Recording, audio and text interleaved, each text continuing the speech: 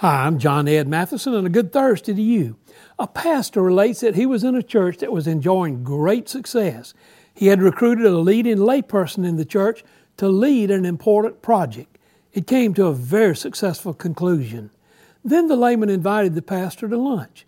The man said, "I have a thought for you, pastor.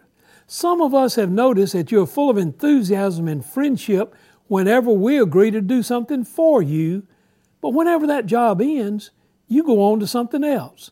Some of us feel a bit used. You're neglecting those two little words that we all need to hear. Those words are, thank you." You know, we can never say thank you too many times in life.